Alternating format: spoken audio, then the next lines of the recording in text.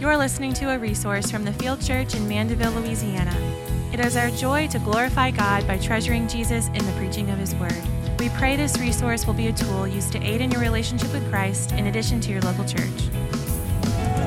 Blood of Jesus, nothing but the blood. Nothing but the blood of Jesus, nothing but the blood. Nothing but the blood of Jesus, nothing but the blood. Nothing but the blood of Jesus, nothing but the blood. Well, amen. Good morning, everyone. Good to see you all. I'm glad to be here with you this morning. And would you all please open the Word of God with me to Luke chapter 14, verses 7 through 11. Luke 14, 7 through 11. As some of you may have already seen, Pastor Sam and his family, they have come back. They have returned from vacation. And Pastor Sam, glad to see you back. And Pastor Sam is eager to get back. He'll be preaching next week's sermon as well. So we are glad to have them back and looking forward to next week.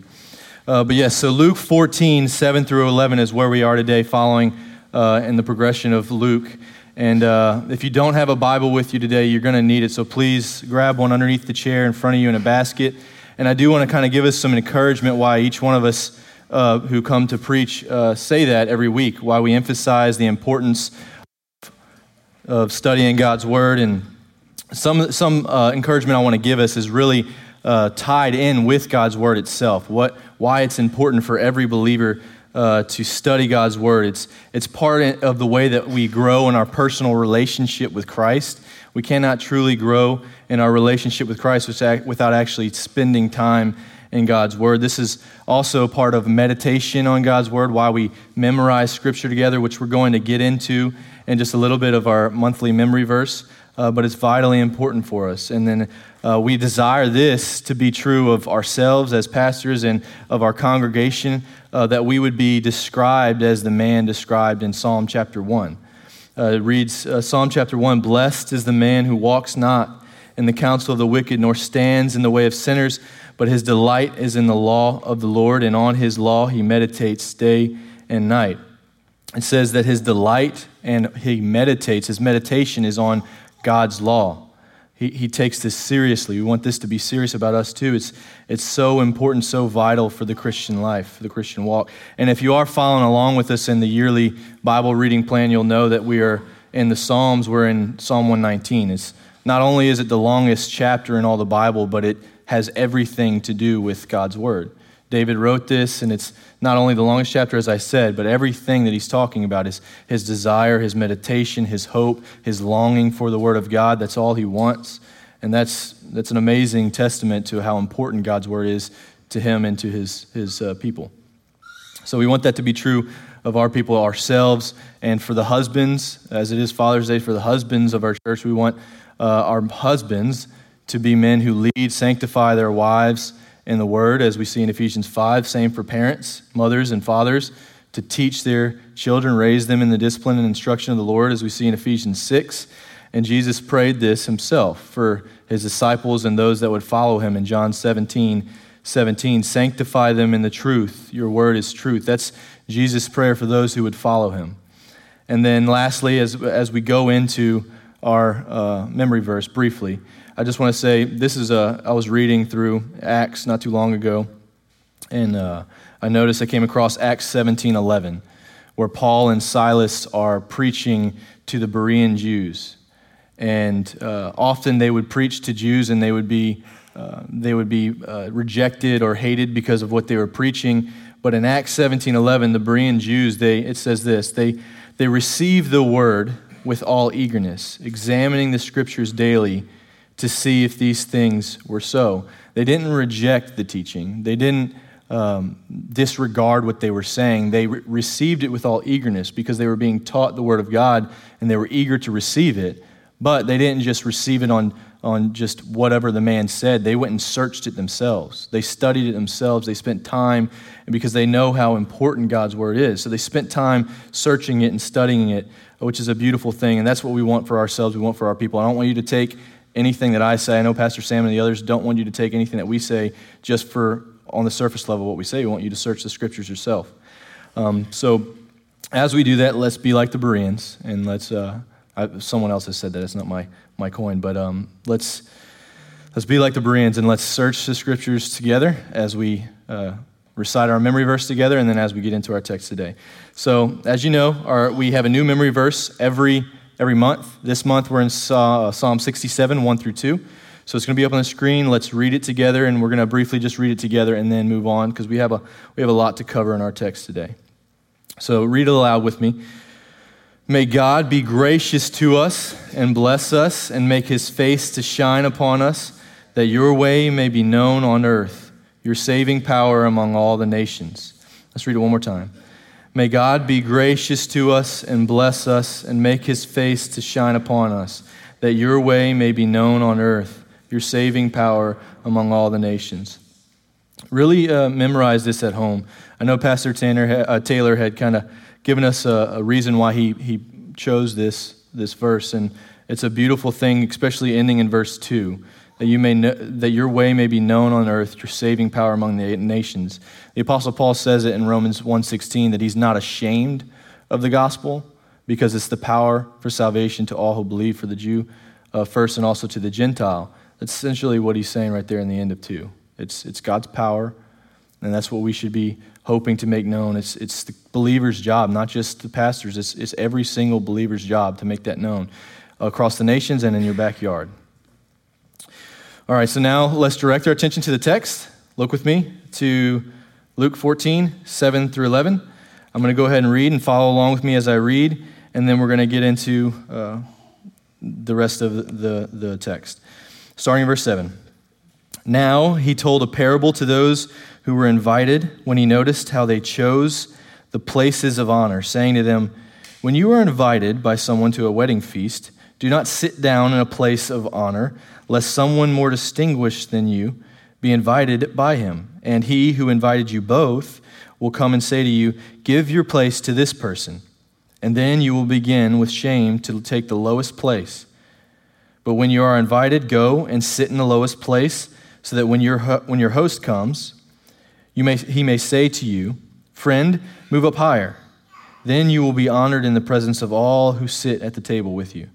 For everyone who exalts himself will be humbled, and he who humbles himself will be exalted.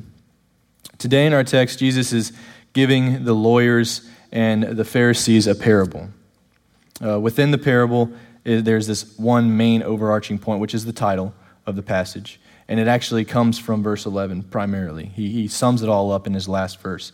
But the main point, the title of the sermon is, the proud will be humbled and the humble exalted. The proud will be humbled and the humble exalted. Jesus is teaching a parable on pride, or the issue of pride, and humility, the way that every believer is called to live. This is what Jesus is showing within this parable. And last week, this is all together. He's invited to this ruler's house, this ruler of the Pharisees' house, and then he begins to teach after he healed the man on the Sabbath from dropsy. So this is all coinciding together. It's all coming together. It's actually going to go to basically verse 24 in this chapter. But Jesus challenged the lawyers last week and the Pharisees, not only on their adding to the law or embellishing on the law, making fences around the true law, but also he showed their hypocrisy by only following the rules when it suited them. Remember, he said that if your ox or your son were to fall in a pit, you wouldn't hesitate. You'd go and you'd get him out, even if it were on the Sabbath. So Jesus was already causing some kind of controversy or uplift, and by healing the man with dropsy on the Sabbath, regardless of what the religious elite would say. But we know that if you've been with us for a while, this isn't the first time that Jesus has healed someone on the Sabbath or done some kind of miracle or done some kind of work in a sense on the Sabbath. It's not the first time. He's done it many times or several times before. But he further stirs it anyways because he's teaching them a lesson. It's actually a very merciful lesson that he's teaching them today in this parable. But he was invited, and in verse 7, he noticed that they chose or they elected seats of honor for themselves. Right? In verse 7, he says that he was watching them. And now if you know that you've been with us for a while, that the reason why we go through books of the Bible slowly is so that we don't miss these significant teachings. And when we do, we get to revert back to what we have learned in the past and say, look, this is why Jesus has been consistently doing what he's doing. He's got specific purposes behind everything that he does. And so now I want to bring us back just briefly to kind of some of the things that he has done and taught on to show that the Pharisees, they really hated Jesus. They found him to be a threat. That's why they were inviting him to this luncheon or whatever it was. That's why they were inviting him, because they found him as a threat and they wanted to put something in his way so that they could discredit Jesus in front of the rest.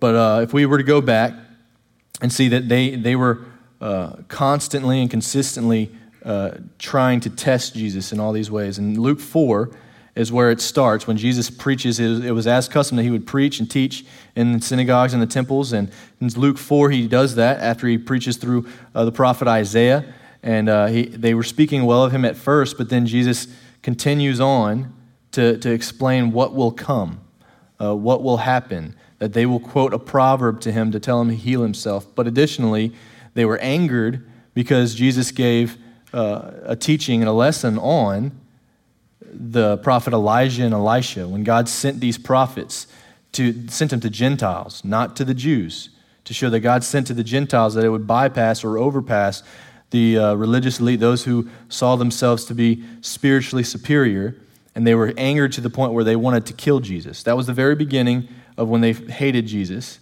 so much so that they wanted to throw him off of a cliff. And then in Luke 5, Jesus heals a man who was paralyzed, and he has genuine faith in Jesus, and Jesus says that your faith I've forgiven your sins because of your faith. And the Pharisees begin to question in their hearts of why Jesus would say that. They accused him of blasphemy, saying that only God could forgive sins. So they didn't see Jesus as the Messiah. They didn't see him as God incarnate. They didn't acknowledge him as that. They were indignant toward him. And shortly after that, they grumbled and snarled at the disciples and at Jesus because they were sitting with sinners and tax collectors. And Jesus answers them by saying, I have not come to call the righteous, but sinners to repentance. He's not calling the ones who believe themselves to be self-righteous in their own. He's calling the ones that know that they are sinners, that know that they are depraved, know that they have no good of their own. That's who he's come to save. And then in chapter 6, they question Jesus about the disciples taking grain from the grain field on the Sabbath because it was the Sabbath. They're putting these laws around it. And another Sabbath, Jesus heals another man with a withered hand. And the Pharisees they were filled with fury, it said, that they would discuss what they might do to Jesus. They were already plotting what they might do to Jesus. And then later they grumbled again because Jesus said he forgave the sins of a woman in chapter 7. And then oftentimes they would put Jesus to the test, trying to catch him at fault. If you remember, not too long ago, they accused Jesus of casting out demons by the power of Beelzebul. The Lord of Flies is what they referred him to, but it's just another word that they used to describe Satan. They were saying that Jesus cast out demons by Satan, which doesn't make sense, is what Jesus basically explained to them. He would be destroying his own kingdom. And then later, the Pharisees invited Jesus to dine with them. And then he becomes astonished in a way because Jesus didn't do the ritual washings. He didn't cleanse his hands the way that the religious elite do before they eat. And then Jesus lets them all have it after that. He basically explains their hypocrisy once again, calls them out and says that you seek the honored seats in the synagogues and the meeting places. And then they become angry, of course, because he's challenging them. He's exposing their pride and their hypocrisy. And he goes on and on and on. But it's not that their pride was just exposed. It's not that it was just coming to light. It's because Jesus was hitting them where it hurt. He was hitting them in their pride and showing them that you are not good enough. He was telling them that you are not righteous, although you believe yourself to be. And then in our previous chapter 13, Jesus heals a woman on the Sabbath. Again, so he's done a lot of things on the Sabbath. And that's where we find ourselves now. But she was bent over at the waist, had a disabling spirit, and Jesus does what only he can do and casts out the demon, heals this woman that's bent over by the waist, that has been for 18 years, and the ruler of the synagogue didn't even bat an eye at that. He was mad because he did something that this religious elite leader continues to tell people they can't do. And so they're angry at him, and now we're at this point in chapter 14 where they're trying to catch Jesus in something. And last week, Pastor Tanner taught us on that and explained that they only invited him because they wanted to discredit him. They only invited him because they wanted to catch him in some kind of fault. They wanted to see what he would do. They knew that he was most likely going to heal this man that had dropsy, and they wanted to see what he would do so that they could then, in turn, discredit him among the people and say, look, see, he's not all that good. You can't trust his teaching. But in verse 1, just so we can see how they were watching him, it says in verse 1 of chapter 14, one Sabbath, when he went to dine at the house of a ruler of Pharisees, they were watching him carefully. So we see that he was invited to this ruler's house, ruler of Pharisees. They were watching him very carefully. You don't watch someone that you trust very closely. You don't watch them and say, I want to see what he does so I can get him. You trust somebody. You're inviting them to your house because you trust these individuals, or you're friends with them. You live with them. You know them. They're watching him closely because they want to see what he can do so that they can point at him and say, look, he's not living according to what we say and what we teach. But instead, it backfired on them, and Jesus revealed their hypocrisy. The Pharisees, they did not do what they preached, essentially. They would say, you can't do anything on the Sabbath, but when it's convenient for us, we'll do what we want on the Sabbath. All of these accounts, I did this because I want to show how it's been consistently coming to and showing the pride that's rooted deep down in what Jesus keeps revealing. Because that's essentially what we're going to be on today is hypocrisy, but primarily pride. Pride's rooted underneath all of it. All of these accounts that we just went over that started from Luke 4, led up to where we are now, they're going to continue as we go. But it's all rooted in pride. Every single one of these things are rooted in pride. But I want to show just a few things that we saw just from these previous teachings. We saw the rejection of the Messiah, rejection of Jesus. They continue to reject him. And then we see that they are full of hypocrisy. They're not living up to what they preach. And then we see that they are full of pride and hatred by anyone or anything that will challenge their authority or their power. So it's all rooted in pride. And that's where we're at today. Jesus is most certainly the one challenging their power because he's the only one that is truly humble. He's the only one that is worthy. He's the only one that is Christ. He's the only one that we can actually look at and say, He's right. He's humble. He's sovereign. He's the Lord. So now this week, Jesus is addressing this main issue, this pride is what he's addressing. And he gives this lesson on pride and humility. He shows the contrast between this is what you're seeking to do. It's all rooted in pride. This is what I'm calling you to live like, a humble individual of Christ. And then so now look at verse 7. It says, now he told a parable to those who were invited. We'll stop there because I want to explain what a parable is and what a parable is not. Oftentimes it's misunderstood of what a parable is and what it isn't. So first, what a parable is not an allegory or some kind of story where everything has a secret mystical meaning. That's not what a parable is. It's not something that, all right, there's some mystical meaning that we have to search and find. What it is that it's a story to make a point. A figurative story, example, or a metaphor. When Jesus gives parables, we see this often, that he's given this earthly story that has a heavenly meaning to it. So when we're looking at this parable, know that it's an earthly story that has a heavenly meaning. He's addressing an earthly issue that is interpreted as a heavenly issue, which is pride. If you are full of pride, you will be humbled and not enter the kingdom of God. So that's where we're at. That's what a parable is and is not. And so that is how Jesus is delivering this lesson. Remember, I said it is a merciful lesson because he is teaching them that there is the right way to go, but it's still a lesson that shows the pride and humility, the difference, the contrast, and why they don't fit together. The main points that we have, or observations is what I'm calling them, is the observations that we have. There's 3. And the first 2 actually kind of coincide together.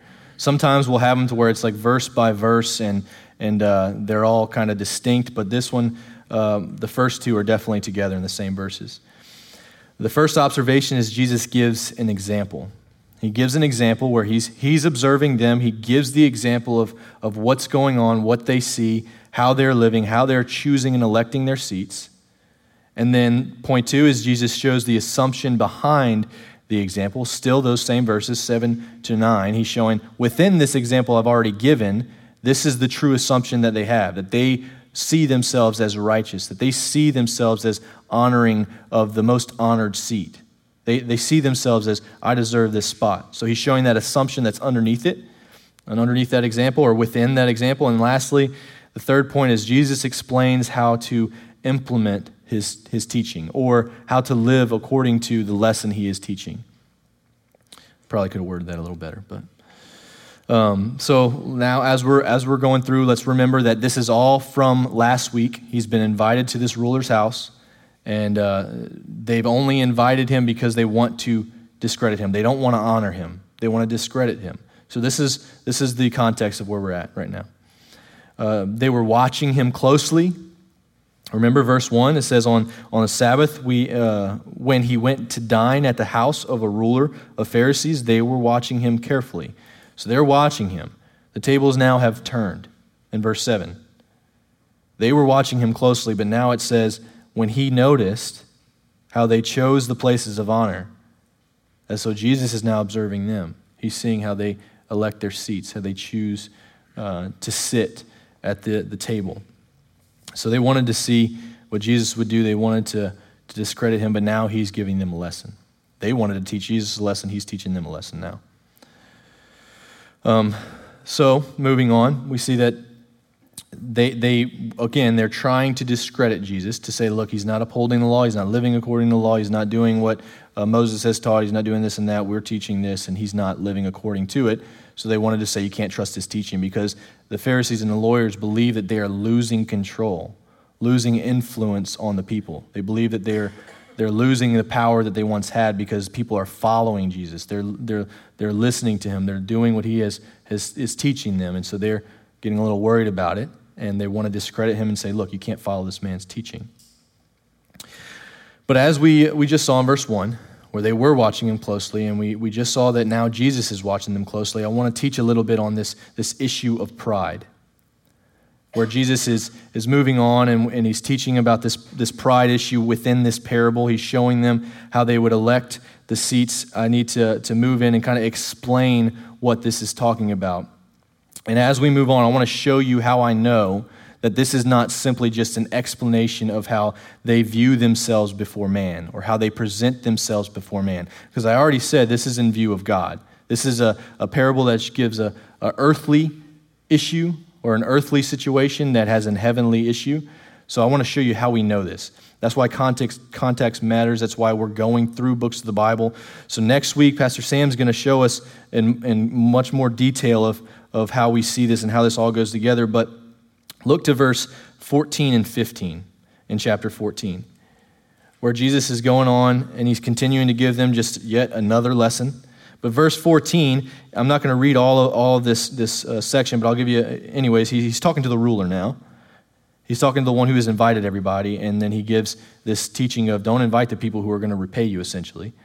He says, invite the poor who can't repay you. But then he goes into the last part where verse 14, he says, and you will be blessed because they cannot repay you, for you will be repaid at the resurrection of the just. So he says the resurrection of the just for a specific purpose. Because in verse 14, we see that the men he is teaching this lesson to, they know exactly what he's talking about.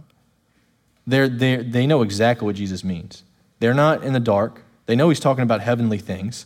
So verse 15, it says, when one of those who reclined at table with him heard these things, he said to him, blessed is everyone who will eat bread in the kingdom of God.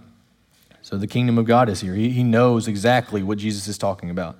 They are not in the dark. They know Jesus is giving them a heavenly lesson. They know he's talking about much more than just presenting themselves before man. So that's where we're at. We know that that's what he's talking about. And then as we move on in this, I have to explain the seating arrangement because that's going to really give the deep meaning to what they were assuming within this example. They're assuming their righteousness. So as I was studying, it's actually really, really interesting how they used to seat or sit during events like this where they would invite people over. So just imagine a U. There's a U starting from up here going down. The host would sit at the bottom of the U in the center. They would have couches all around that would seat about 3. They would recline back. It wasn't like a chair or a couch that we have today. It was where they would recline back on their elbow, and the table went into a U, okay? And so the host, the most important person, the one who has invited everybody, who has brought everybody in to host for them, is sitting at the center of that U, the very bottom. They're facing in. And then the most distinguished people, the ones who were most honored, would sit next to him. The most honored person would sit directly to the left of him.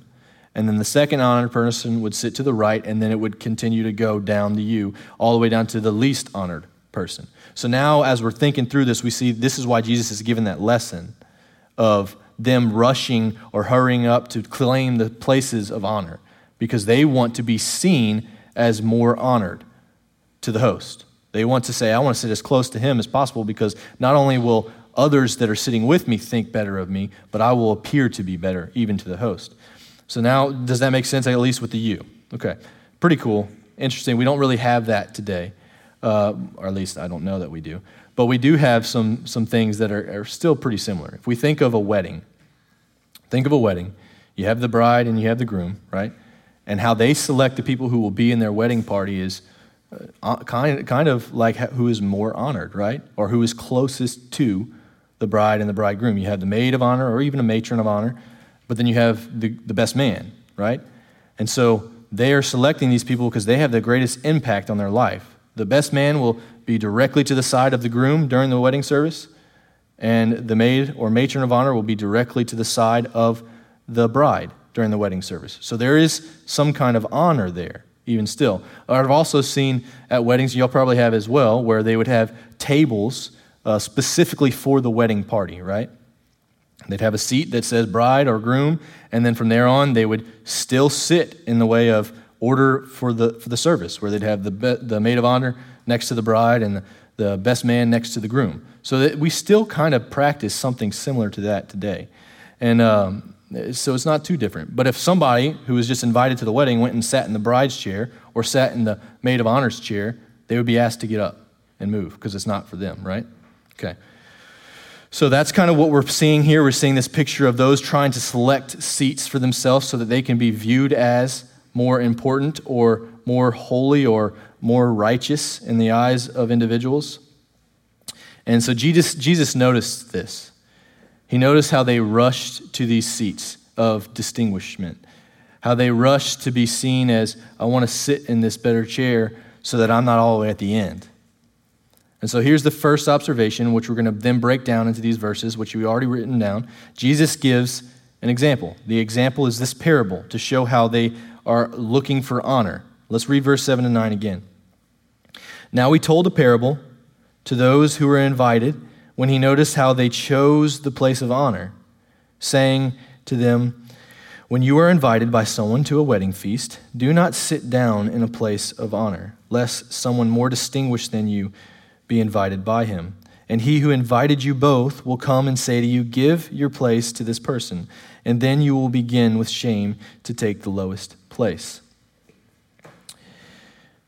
Notice that these are things that have already been said, or at least made obvious to the Pharisees and lawyers, that these are the things that they desire. They look for the places of honor.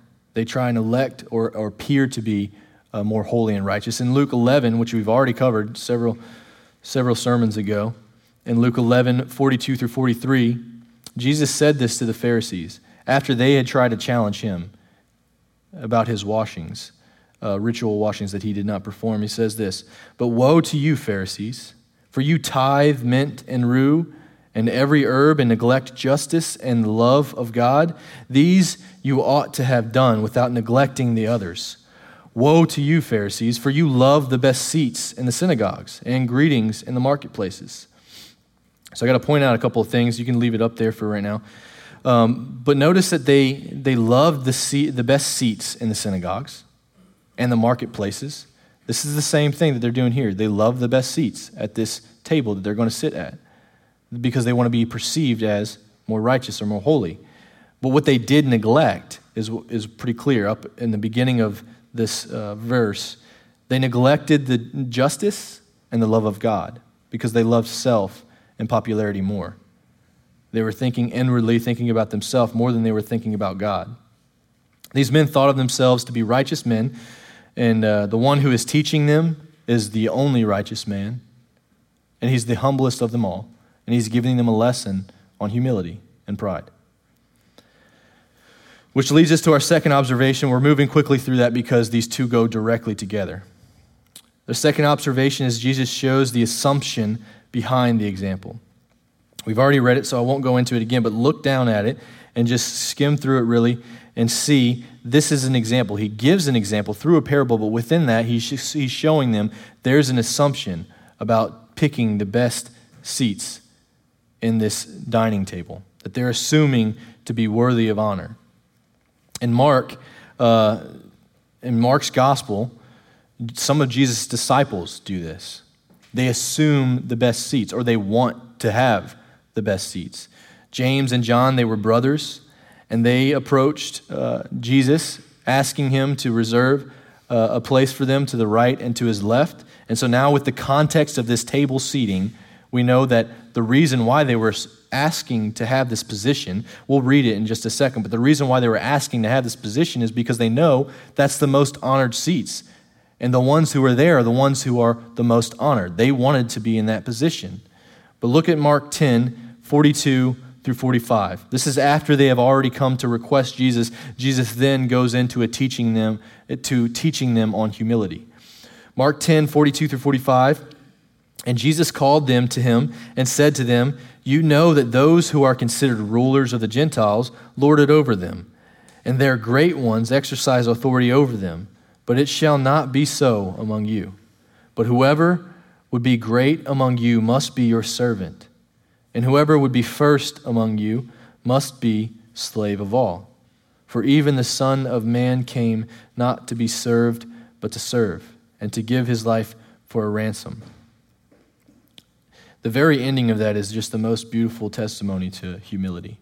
The Son of Man, this is Jesus Christ. He came creator of all things, sustainer. This is the reason why we live and breathe currently. And he came so that he would give his life for the ransom of many. But I do have to say this because I don't want us to get sidetracked or think, well, I'm not like the Pharisees, or I'm not like John and James.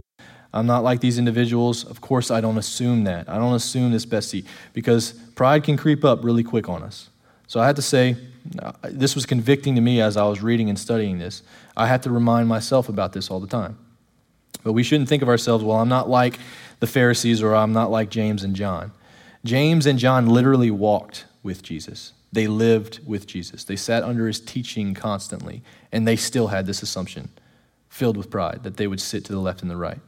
Or the Pharisees, of course, they were hearing his teaching all the time. They were seeing and witnessing the miracles that he did, and yet they rejected him completely. So they were all there present. We have his word here, so I don't want us to assume, okay, I'm not like them. So we just need to be aware of that. And then in Luke 18, there's a man who actually prayed a similar prayer. We'll get to it one day. But there's a man who prayed this similar prayer where he's praying that I would... He basically says, "Thank you, Lord." I'm paraphrasing, but he basically is praying to God, thanking God that he is not like these sinners and tax collectors. Again, he's assuming that he is at the honored seat of the table. He's assuming that he's a righteous man. So pride can quickly creep up in the church. It can be seen in different ways. If you were to ask Pastor Chad, I texted him yesterday just to make sure I was right, but I asked him about just different biblical counseling things that he deals with, and many of which will be depression, anxiety, anger, marital conflict. I mean, he could name them all off, and he told me that the root of all these things is pride. There's a lot of different things that you deal with in counseling, but the root of it all is pride. Pride of different sorts, but pride nonetheless. And so within the church, it could be seen in many different fashions. It could be even in service, in the service role of I'm only serving in this role so that people see me serving in this role. Don't get me wrong, serving in the church is absolutely important, and I believe it's a biblical thing. We should do it.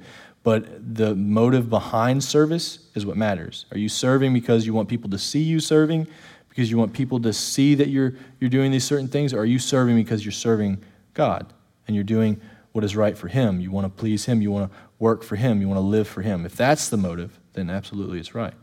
But if it's so that people see you, then there's a little twisted pride behind that. So the motive matters. And so we must always be aware of pride. I want to read verse 11 to show the danger of pride, why it's so dangerous. I know it may not seem like it's dangerous, but it's deadly. It's deadly.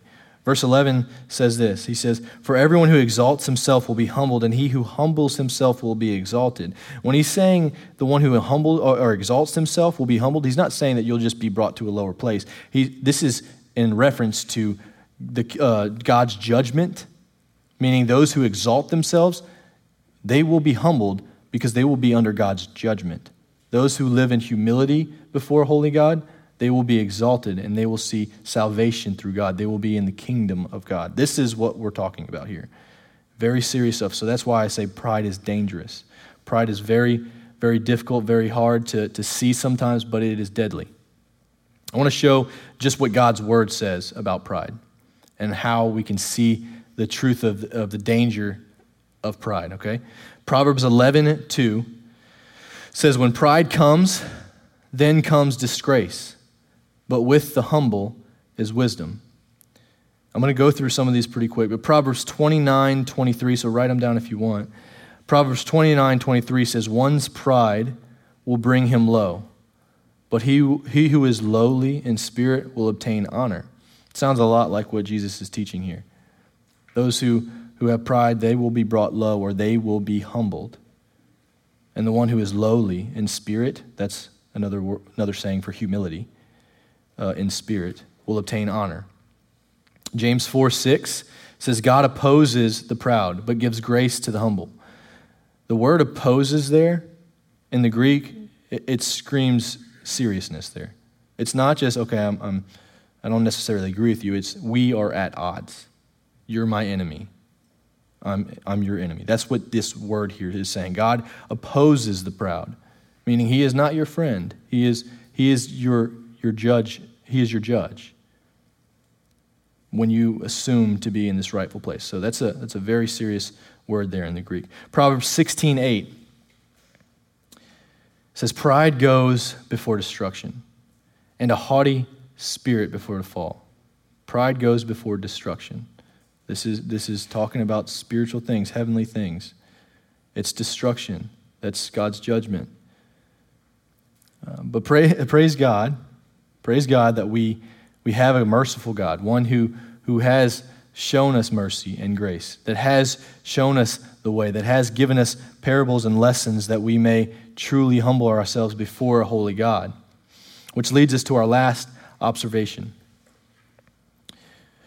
Jesus explains how to implement or to live according to His teaching. Jesus explains how to implement or live according to His teaching. Not only is Jesus the best person or teacher for this lesson, He's the best example of this lesson. He lives in humility. He is humble. He is the one who came and died on behalf of us. It's a death that we should have. So humility is not, I have to explain this. I'm actually, at the end, I'm going to read an article that I read this morning on humility from Pastor John Piper.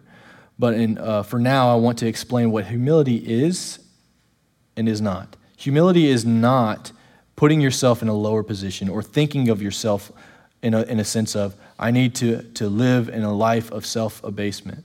That's not what humility is. I can't remember the pastor who quoted this, but he says, humility is not thinking less of yourself. It's thinking about yourself less. So it's not my quote, but that's true. It's not thinking less about yourself, not saying, well, I'm not that good, or I can't do this, or I can't do that. What it is that you're thinking less about yourself and more about God and His kingdom and His work and the life that you should live for Him and Him alone.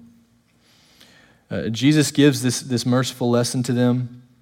And He is the King of kings, the Lord of lords. He's giving this example, and I want to show what true humility looks like through the life of Christ. The Apostle Paul writes in Philippians 2:1-11, This is about humility. He's explaining this is the life that you should desire to live. And he gives the example. The best example is Christ himself. He says, so if there is any encouragement in Christ, any comfort from love, any participation in the Spirit, any affection and sympathy, complete my joy by being of the same mind, having the same love, being in full accord in one mind. Do nothing from selfish ambition or conceit, but in humility count others more significant than yourselves. Let each of you look not only to his own interest, but also to the interest of others.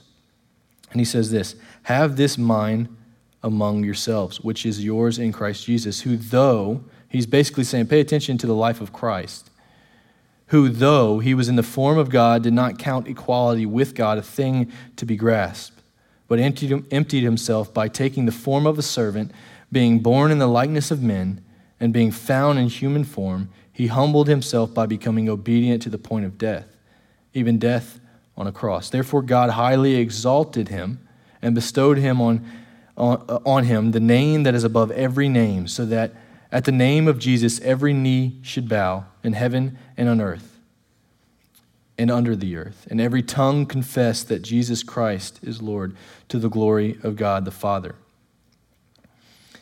That gives the picture of the creator of all things, the sustainer of all things. We see that in John chapter 1, Colossians chapter 1, Hebrews chapter 1, where he has created all things, he sustains all things, he is all things good, and yet he comes to live in a humble state as a mere human being, although still God, so that he could die for the sins of those who hate him, or the sins of those who have rejected him or have turned against him. That shows humility. And that's what Paul is calling those who are listening to his teaching to live a life that is humble in front of a holy God. 1 Peter 3:18 gives us just another image of the life that Christ lived. It says, for Christ also suffered once for sins, the righteous for the unrighteous, that he might bring us to God. It says the righteous for the unrighteous. Jesus Christ is righteous. We are not. And he still came, suffered once for sins, and died so that we may be able to sit at the table, so that he would bring us to sit at the table. He would give us an honored place on his behalf because he's the righteous one. He's the only one that can give us that seat. And so what we see with pride says, I deserve a seat at that table.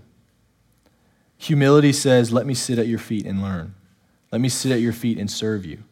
Or as John the Baptist said, I am unworthy to even untie his sandals or hold his sandals. That's showing that how worthy and how holy he is in comparison.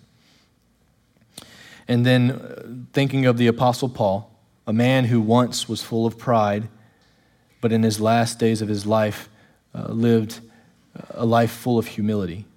In 1 Timothy 1:12-17, this is what the Apostle Paul says. He says, I thank him who has given me strength, Christ Jesus our Lord, because he judged me faithful, appointing me to his service. Though formerly I was a blasphemer, persecutor, and insolent opponent, but I received mercy because I had acted ignorantly in unbelief. And the grace of our Lord overflowed for me with the faith and love that are in Christ Jesus. The saying is trustworthy and deserving of full acceptance, that Christ Jesus came into the world to save sinners, of whom I am the foremost. But I received mercy for this reason, that in me, as the foremost, Jesus Christ might display his perfect patience as an example to those who were to believe in him for eternal life. To the King of ages, immortal, invisible, the only God, be honor and glory forever and ever. Amen. After reading that, you have to say amen. And that's why he wrote that. But seriously, in all seriousness, the Apostle Paul, he was a man that was full of pride at one point. He was a man that was literally chasing down Christians, seeking Christians so that he could arrest them, and hopefully, his hope was to kill them, to put them to death. At one point, he was full of pride. He was seeking to climb the ladder of the religious elite so that he would be perceived as someone who could sit in this holy position or this honored position at the table. That was his desire, to make it to that point. And of course, God had a different plan for his life, but through that plan, The Apostle Paul saw his pride through everything that he wanted to do in his life, and then he answers or lives out his life for God in all humility. He gives that picture here, and he gives God all the glory at the end. He's not looking for any accreditation. He's not looking for any praise here. He's talking about God and his glory and why he wants to live for him and what God has brought him from. He admitted that his life was full of sin, that he was depraved in his sin. And so we see the humility in the Apostle Paul. But I want to recap our last points and then say a few things I did say. I'll read this brief article just to leave us with the picture of humility, because ultimately this is what Jesus is giving that lesson for, so that people would desire to live in humility before holy God. Our points were Jesus gives an example. This example was through the parable of what they sought to do. And then observation 2, Jesus showed the assumption behind the example, their assumption of honor. They want to sit in the honored seats. And then lastly, Jesus explains how to implement or live according to his teaching, to humble yourself before a holy God. And that's why the main point of this text was the proud will be humbled and the humble exalted. Those who will inherit the kingdom of God, this is the picture that we're talking about here. Those who will inherit the kingdom of God are those who are truly humble, those who see their depravity, their sinful state before God. They are those who will say, I have no righteousness of my own, but the righteousness that is imputed to me comes from Christ.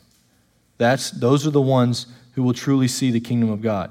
And that's why I wanted to read this brief article, because it does give us this picture from John Piper. He gives us this picture of what true humility is, and he paints this picture of how we should live according to it. The first point, he gives 5 different points, and I'm not going to read everything that he wrote in here, but the first one is, this is all about humility, so take this and listen to it closely. He says, humility begins with the sense of subordination to God in Christ. The sense of subordination to God in Christ. A disciple, this is from Matthew 10:24. A disciple is not above his teacher, nor a slave above his master. Matthew 10:24. And then he says, humble yourselves, therefore, under the mighty hand of God. That's 1 Peter 5:6. The second point that he gives is humility does not feel a right to better treatment than Jesus got. They called Jesus Beelzebul. They accused him of casting out demons by the power of Satan. That was the ultimate blasphemy, ultimate low blow to Jesus. They were calling him basically a servant of Satan. And so that's what it is not. We are not looking to be treated better than Christ. He was treated the worst. He was killed. Matthew 10:25 says, if they have called the head of the house Beelzebul, this is Jesus, if they called him Beelzebul, how much more will they malign the members of his household? That's actually from Matthew 10:25. And then the third point that he gives is humility asserts truth not to bluster ego with control or with triumphs in debate, but as service to Christ and love to the adversity. Love rejoices in the truth. This is the truth of his word. We should have joy even in our humility, but it's joy in Christ, not joy in self-exaltation. And then point 4, humility knows it is dependent on grace for all knowing and believing. This is by the grace of God only. In humility, receive the word implanted, which is able to save your souls. That's from James 1:2. And then the last point that he gives is humility knows it is fallible, meaning it knows that it's not perfect. We know that we aren't perfect, but we are willing to learn from it. We are willing to be wrong at times. I'm willing to be wrong, absolutely. But humility knows that it's fallible. We are mere human beings, and we can mess up and slip up and be wrong. But a wise man is he who listens to counsel, Proverbs 12:15. Therefore, knowing the fear of the Lord, we persuade men by the gospel. That's what we should strive to do. That's from 2 Corinthians 5:11. And then he ends with humbled under the mighty hand of God. We should strive to live as humble men and women in Christ under the mighty hand of God. And so I want to close with just briefly saying that if that's something that you struggle with, which honestly we all do, we all struggle with pride. We all struggle with it, but strive to live a life in humility before and under the mighty hand of a holy God. If you don't know Christ, do exactly what Jesus taught in this lesson. Humble yourself before him, live a humble life, and ask that God would save you from your sins. Let's pray. Father, thank you for this time, Lord. Lord, just giving us your word so readily available, Lord. We oftentimes take it for granted, but it's a beautiful thing that we have your word. And Father, I pray that, Lord, we would strive to live lives humble before you, lives that make your name great, Lord, and that we would just be humbled to even be part of your family. Lord, I pray that we would love you more and more each day, Lord, that we would strive to be better children for you, Lord, that we would only do it for your glory and your glory alone, Lord. In Jesus' name, amen. Thanks for listening to this resource from the Field Church in Mandeville, Louisiana. We pray that it helps you joyfully make Jesus Christ your treasure.